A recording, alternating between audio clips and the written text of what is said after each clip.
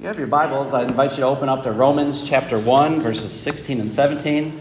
That'll be our scripture reading this morning. Again, Romans chapter 1, verses 16 and 17. We're so glad for you to be here this morning to worship our Lord and Savior here with us. And if you're visiting, we again want you to know that you're our honored guests, and we'd love the opportunity for you to stick around as we're going to have a potluck meal together as well. We're having a gospel meeting this week, and so that means I get to sit back and hear some great lessons, and I'm extremely happy about that, to get to hear these hall men speak to us. And if you weren't here with us last evening, Brother Isaac brought a great lesson from Philippians chapter 2 on the love of Christ, and I really appreciated how he went through that chapter and broke down those passages for us. And so I know that we're in for another great lesson this morning from Brother Isaac. And so just want to, again, if you weren't with us last night, just to give you a little bit of background on him. He was born and raised in Berea, Kentucky, but he now lives in Lancaster, and he served as the full-time minister at the Maple Avenue Church of Christ for the last 6 years. He has a Bible degree from Freed-Hardeman University, and he and his wife Olivia have been married for 6 years, and they have a 1-year-old son, Elias. And so we're glad for them to be here this morning. His topic this morning is going to be on gospel preaching. And so please, if you're at Romans chapter 1, verses 16 and 17, the scriptures say, "For I am not ashamed of the gospel, for it is the power of God for salvation to everyone who believes, to the Jew first, and also the Greek. For it is the righteousness of God revealed from faith to faith, as it is written, but the righteous man shall live by faith." Brother Isaac.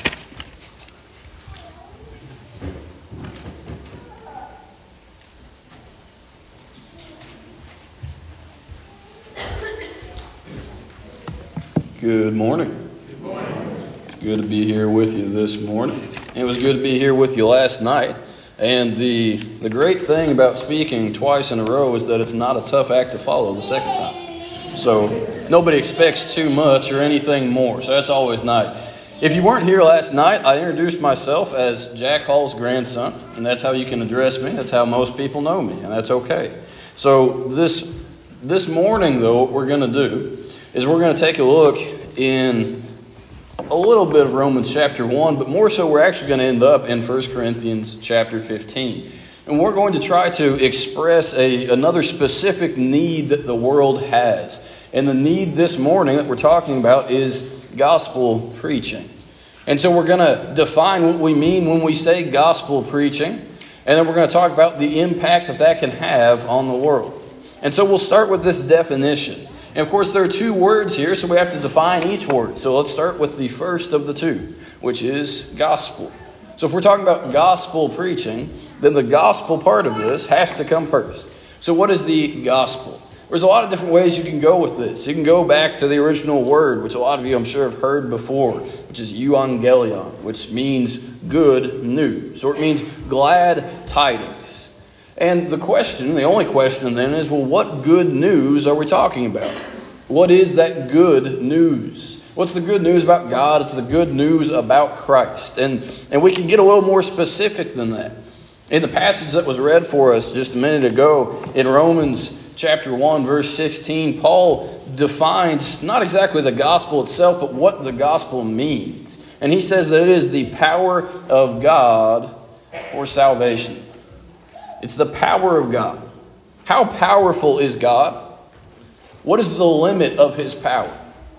God created the entirety of the universe. He spoke it into existence. In a week's time, he did more than any human or all of humanity has ever done. God is all powerful.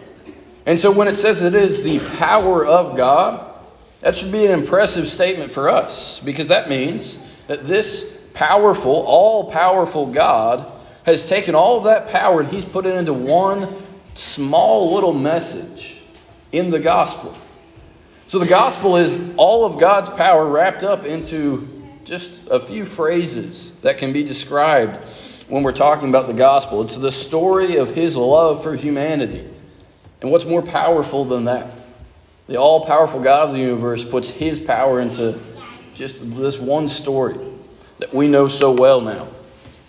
So it says that it's the power of God, but it also says that it's the power of God for salvation. So the power of God wrapped up in the gospel also has the ability to save. It would be one thing if there were just power in and of the story, but there's not just power there, but there's power for us to be saved. Not because we're so great, but because of God's love for us. So there's power there, and there's power for salvation. For anyone that will obey, whether they be Jew, whether they be Gentile, in the text here. But Paul, in a different place, like we mentioned, in 1 Corinthians chapter 15, if you want to turn over there, he defines the gospel a little bit farther. And so we'll go with him there, and we'll examine that passage. In 1 Corinthians chapter 15,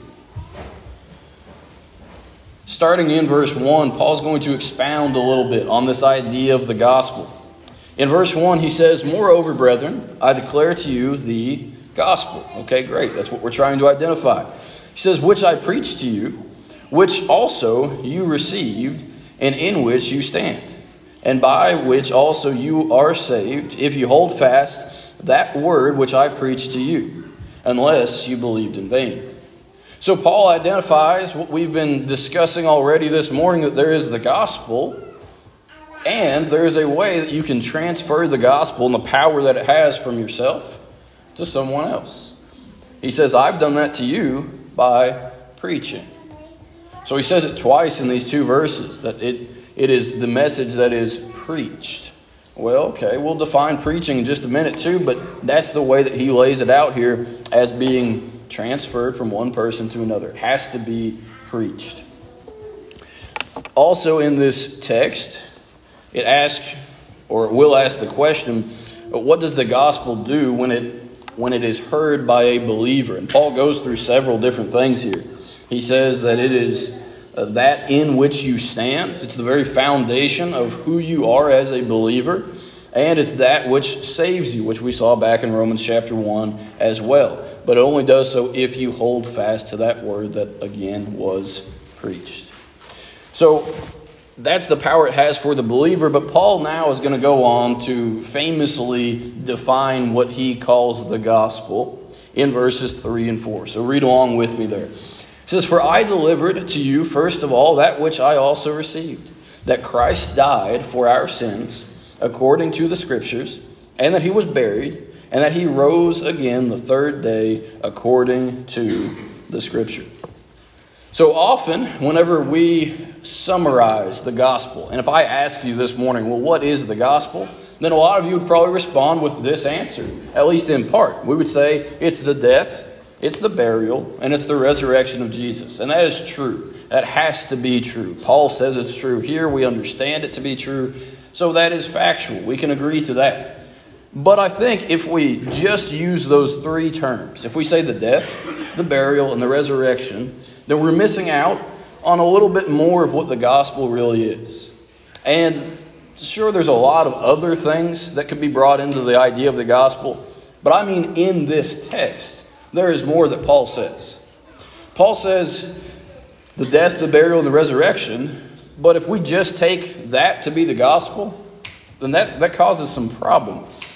Because I remember a couple other people in the Bible, and you do too, that died, that were buried, and in fact were resurrected from the dead, which is not common, but it does happen. So if you remember Lazarus, for instance, in the New Testament, he died, he was buried, and he was raised again. So that can't be all there is to the gospel. Same thing happens back in the Old Testament, kind of a strange circumstance where someone has died and they're thrown into the tomb of Elisha. And they contact the bones of Elisha and they're resurrected from the dead too. So was that the gospel message? Well, no. So what else is there in the text that we overlook when we just say the death, the burial, and the resurrection? A couple things. One, at the end of verse 3, it says that Christ died, just like Lazarus died, just like anyone else dies, but he died for our sins. Did Lazarus die for your sins? No.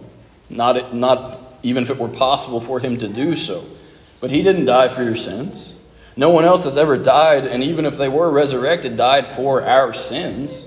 So there's a difference right there. But the second difference is right after that in verse 3. It says that Christ died for our sins according to the Scriptures. And he'll use that phrase again after saying that he rose again in verse 4 on the third day according to the Scriptures. So when Christ died, he died for our sin. When Christ died and was buried and rose again, he did so according to the Scripture. Well, what Scriptures are we talking about here? We're talking about the Old Testament that had prophesied in advance that all these things were going to take place. And so when we look at this simple way of defining the gospel, if we leave out these two elements, that Christ didn't just die, but he died for our sins, and if we ignore that Christ died and was buried and was resurrected, but he did so according to the Old Testament Scripture, then we're missing out on a little bit there. So that's our reminder that the gospel entails a little bit more than just the death and the burial and the resurrection. So in our definition, we have to keep that in mind. So is that the whole of the gospel? If I say, well, Jesus died for our sins and was buried and resurrected according to Scripture, is that the whole of the gospel? Not the whole of it, but it's a pretty good summary. And we understand that there's more that goes into it. There is the aspect that we talked about last night, all of the sacrifice that Jesus was willing to make, including leaving heaven for the first time and giving up all of the luxury that he had there personally. So he gives up things there. He forfeits all of that in his birth, in his life, the rest of his life, besides just the crucifixion. You could add the ascension into this, and we could say all of that has to do with the gospel. And maybe in its broadest sense, if you want to define the gospel, you can just say that it's everything that Christ did because he loved us. Now, if that's the definition of the gospel, that's not necessarily a hard message to preach. And if the summary of the gospel is just that Jesus died for our sins and was buried and was resurrected according to the Scripture, well, anybody can teach that. And everybody should teach that. So certainly we can define the gospel pretty simply. But then there's the other side of this, and we won't spend nearly as long on defining preaching. But what is preaching? Well, for most people, preaching is what's happening right now. You are hearing someone preach, and that's how we usually mean it, and there's nothing wrong with that concept. But at the same time, the original idea of preaching is not necessarily a paid occupation. Instead, it just means to proclaim the message of Christ. So if you go back again and you look at the original language, which you don't have to do to understand what preaching means, but you'll find the word keruso. And all it means is to preach in a general sense, but more to proclaim or to tell something, or sometimes it's translated herald, which is probably not a word that we use often either. But one way that it can be translated, that I kind of like, that I find helpful, is that you can translate the word for preach into publish openly. Now, what would it mean instead of saying that we preach something if we said that I'm an open publisher of something? Well, that means that in every aspect of my life, people should be able to see this message on my person in what I am doing. So, practically speaking, if I'm wearing a t-shirt, what does it have on it? And that might not be literal. If I have a social media account, what are you going to find on it?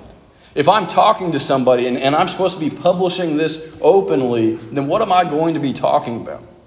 If I'm going to keep this anything but a secret, then I'm going to teach it to other people. And people are going to hear it and they're going to see it. Now, also practically for the church, if we're inside this building and we're comfortable with the people that are in here, and we've got the windows down and we've got the doors closed, maybe the doors are locked, and that's the only preaching that ever happens, then by our definition we just gave of publishing openly, is that really preaching? It's part of preaching, but if preaching only ever happens in this room, doesn't that sound a little bit like what Jesus talks about in Matthew chapter 5 around verse 14? When he talks about the basket that you set over a light so that no one else gets the benefit of the light?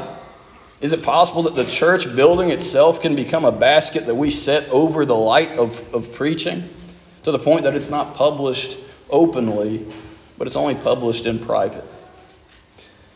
Gospel preaching. It's the two-part method that we're talking about here. Gospel preaching. And we're trying to say that the world needs more of this. But at the same time, we have to recognize, well, if the world needs more of this, then it can't just happen in this room. Because believe it or not, the world's not in this room. The world is outside of this room. This is just a tiny little slice of it. So there's more preaching that has to happen, and it has to happen outside of just these walls. So how can this message of the gospel and of preaching the gospel, how can that change anything? How can that change the world as a whole? How can that change the church? Well, first, it can change our priorities. So it's easy enough for us to look at our life and say, well, Christ is our priority. Okay? But if the good news of Jesus is that he was willing to leave the splendor and the comfort of heaven to come here and to preach for a while, but more importantly, to die for our sins, and even though we were somewhat thankless as he did so, if that's the gospel message that we're talking about, then what is most important in life? Is what is most important the things that we engage in most often in life? If you take a chart, and if you were to do this literally, it's kind of painful to go back and look at. But if you were to take a chart of every hour that you spend during a week, and what it is that you spend that time on, what percentage comes out as being about Christ and about the gospel? Because it's not as much as we would like, and it's probably not as much as we think. You spend a few hours at church in a building, and hopefully you spend a little time reading outside of just these walls. Maybe you talk to a coworker about Christ. That's wonderful. But most of our time is not spent on Christ. And so when we are asking this question of, well, how is this message going to change the world? In a lot of ways, if it doesn't change our priorities first, it won't change the world. If it doesn't make a change here, it's not going to make a change anywhere else either. But it should change our priorities. It should change to the kingdom of God coming first. But it doesn't always work out that way. Where do we go instead of to church? What do we do instead of paying attention to Christ? And why is that? Why isn't the gospel message the most urgent priority that we have? Sometimes whenever I am stressed by something, or there's a certain situation that I find difficult, I find it helpful to ask a couple questions.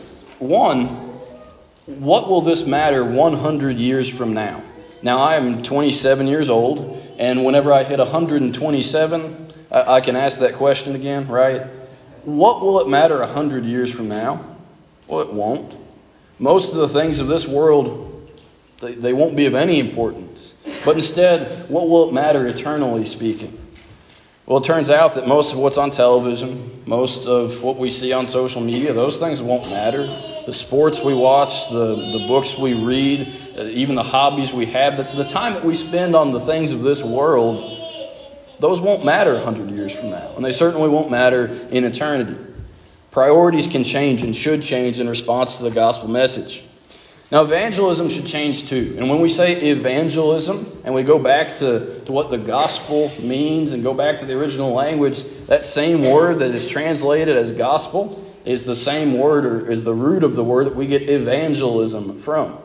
All it means is to spread that good news that we've heard.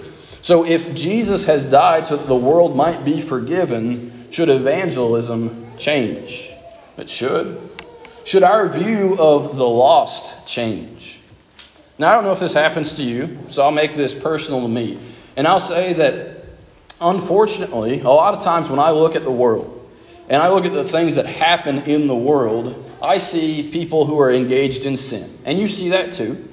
And so if you look at the news and you see what's happening in politics, or if you see what's happening in international affairs, you say, well, those people, a lot of them are just caught up in sin. Or maybe on a more individual level, you say, well, okay, I see this person that decided that they were going to drink heavily, then they were going to operate a vehicle, and then they were going to injure somebody. Of course, they didn't mean to, but it didn't really matter. And you say, well, they're engaged in sinful behavior, and they're bad results. And you look at all this and you say, you know what?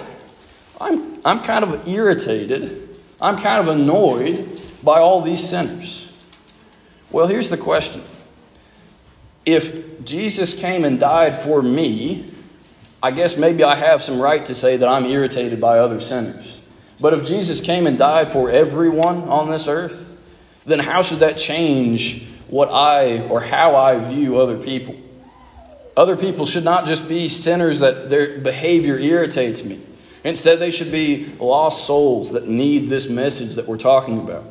Instead, we should view them as sheep that are without a shepherd. We should view them as people who are drowning in a sea of sin that need help. And instead, all I can do is see them and say, boy, their behavior just makes me mad. Well, that can change. That should change in response to the gospel message.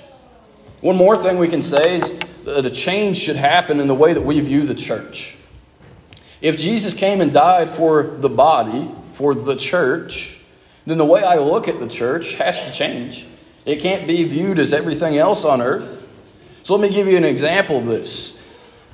Do you ever have fear for the sake of the nation in which you live? You ever think that things might not be going the best direction? Have you ever worried that maybe this nation won't last for all time? Okay, let's apply that to the church. Are you afraid for the future of the church? Do you think that this church that we're a part of may not last for all time? If Christ came and died for the church, and He promised in Matthew chapter 16, verse 18, that the gates of hell will not prevail against it, then how do I feel about the church? Now, I understand if we're not putting in the work, then the church here in Columbia, it might not exist in 100 years. If I'm not willing to do the work, okay, there's reason to worry. But if I'm putting in the work and I trust that Christ has promised that the church as a whole will prevail, then why am I so fearful about society? And why am I so afraid of culture? And what is the problem that I have looking into the future and saying, well, I just don't know if my kids are going to be able to make it? Well, if the church, and if they're part of the church, well, there shouldn't be a problem there at all.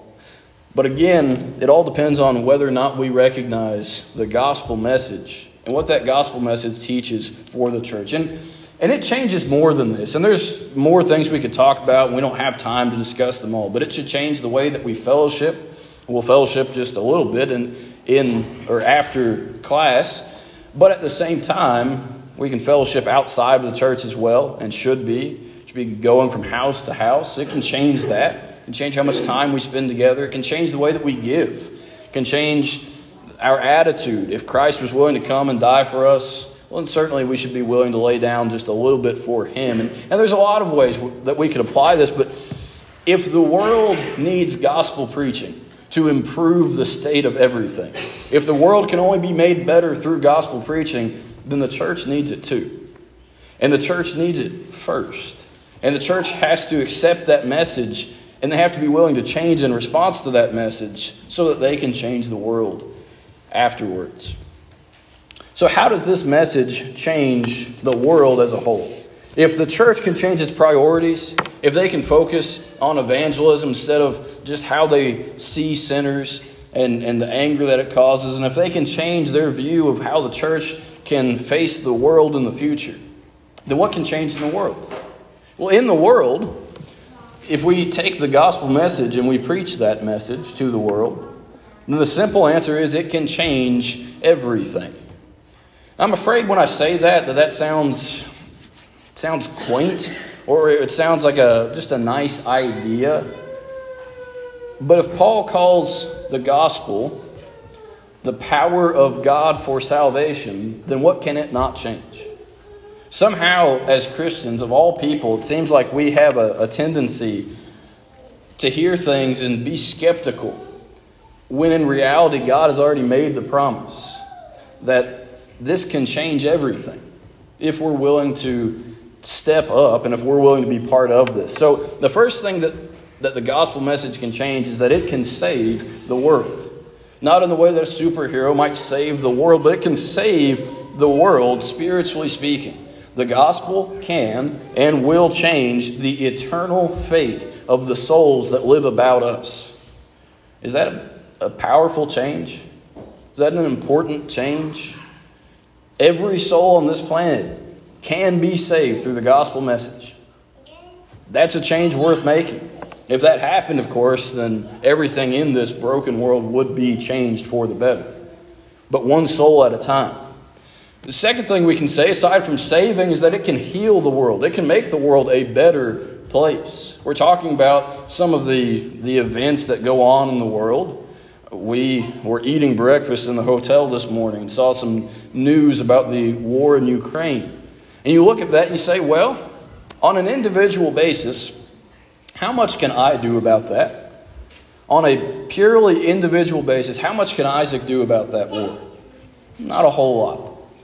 Not personally a whole lot.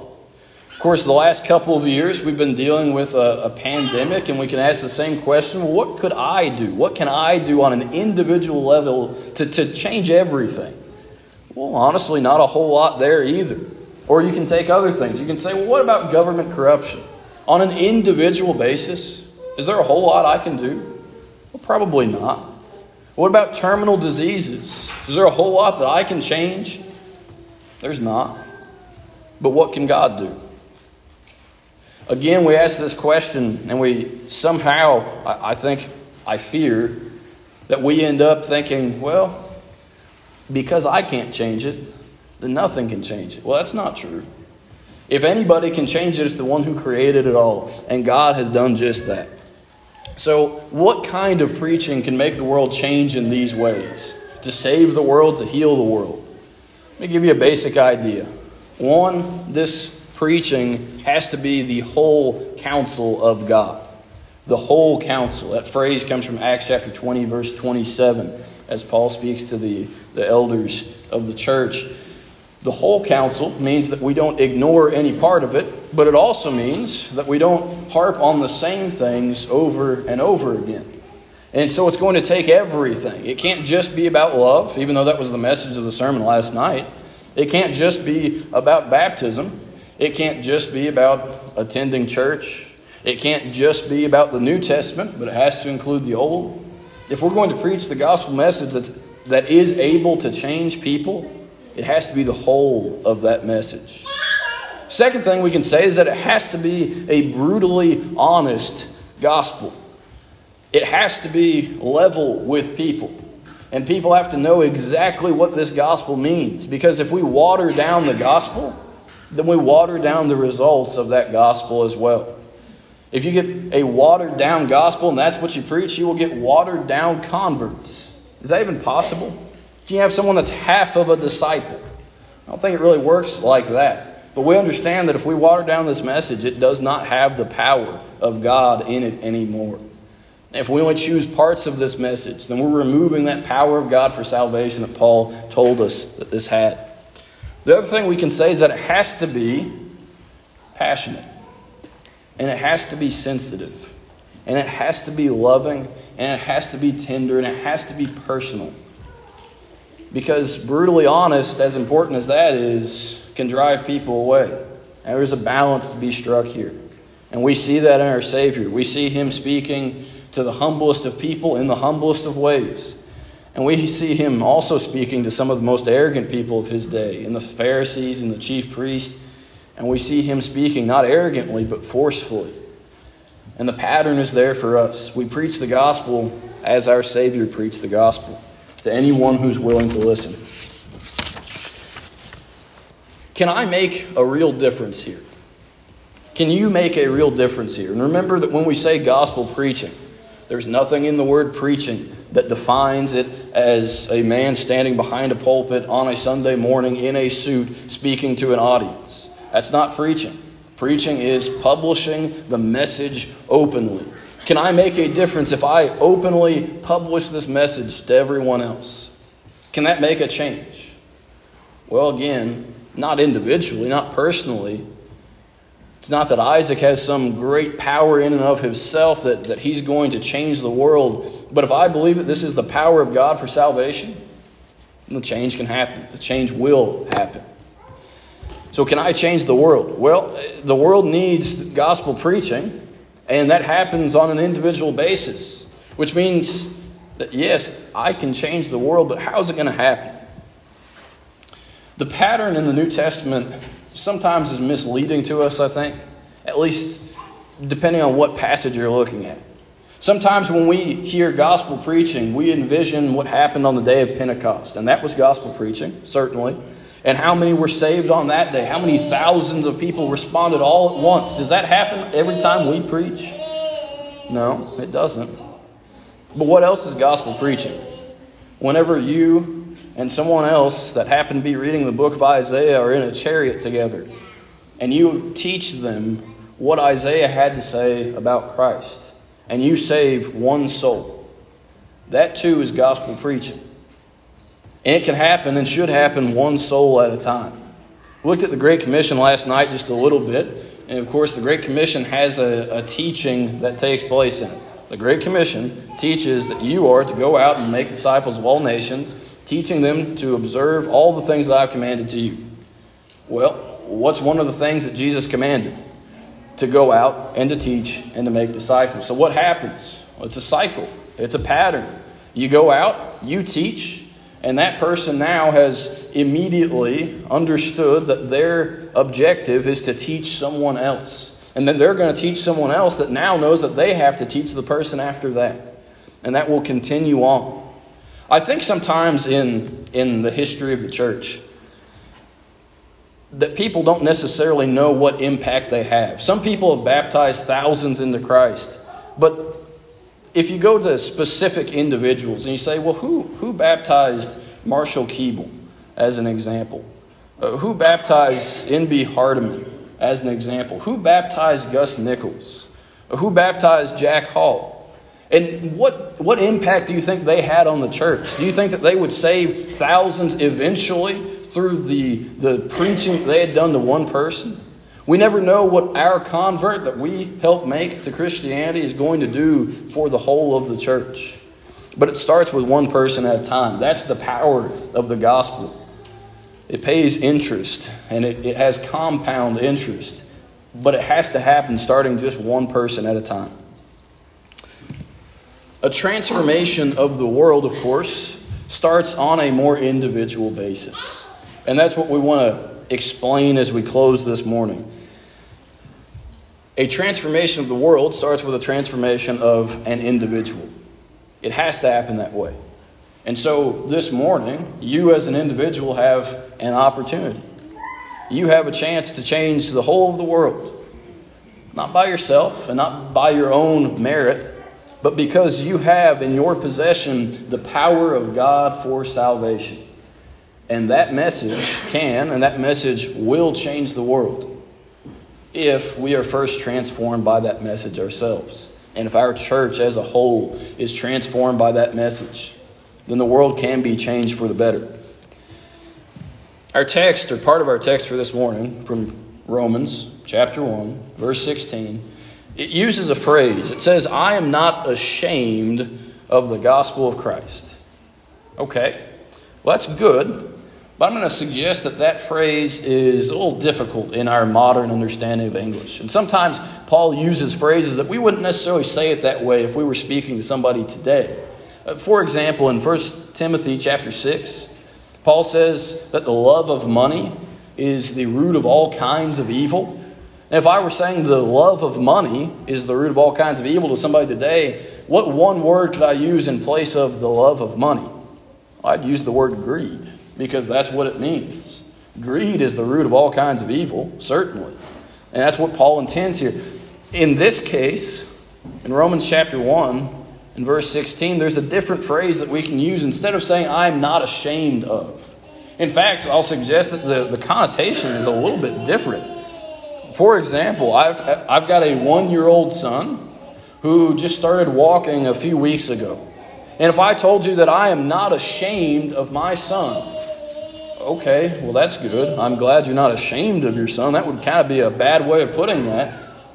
What else could I say instead that makes a little more sense? What if I say I am proud of my son? And what if I say, instead of just I'm not ashamed of the gospel, I am proud of the gospel? Would that change the way that we look at this just a little bit? With gospel preaching, it starts with a change in us, and the beginning of that change is to say, I am proud of the gospel message, knowing that it is the power of God for salvation. This morning, you've heard just a little bit of that gospel message. You've heard just a little bit of that power for salvation. If you've heard enough this morning, if you've heard enough in the past, certainly, this is your opportunity to respond. One individual at a time. This is your opportunity to be saved, to start making a difference in the world. Now, if you are saved, then certainly that's wonderful as well. But if your mindset is not one that says, I am proud of the gospel and I'm ready to share the gospel, then this is the time to change that as well. This morning, if there's anything that the church here can do for you, if there's any need that you have, this is your chance. This is your opportunity to do better than you have before. This is your opportunity to grow closer to God. If there's anything we can do to assist you in that, we ask that you come forward now as we stand and as we sing.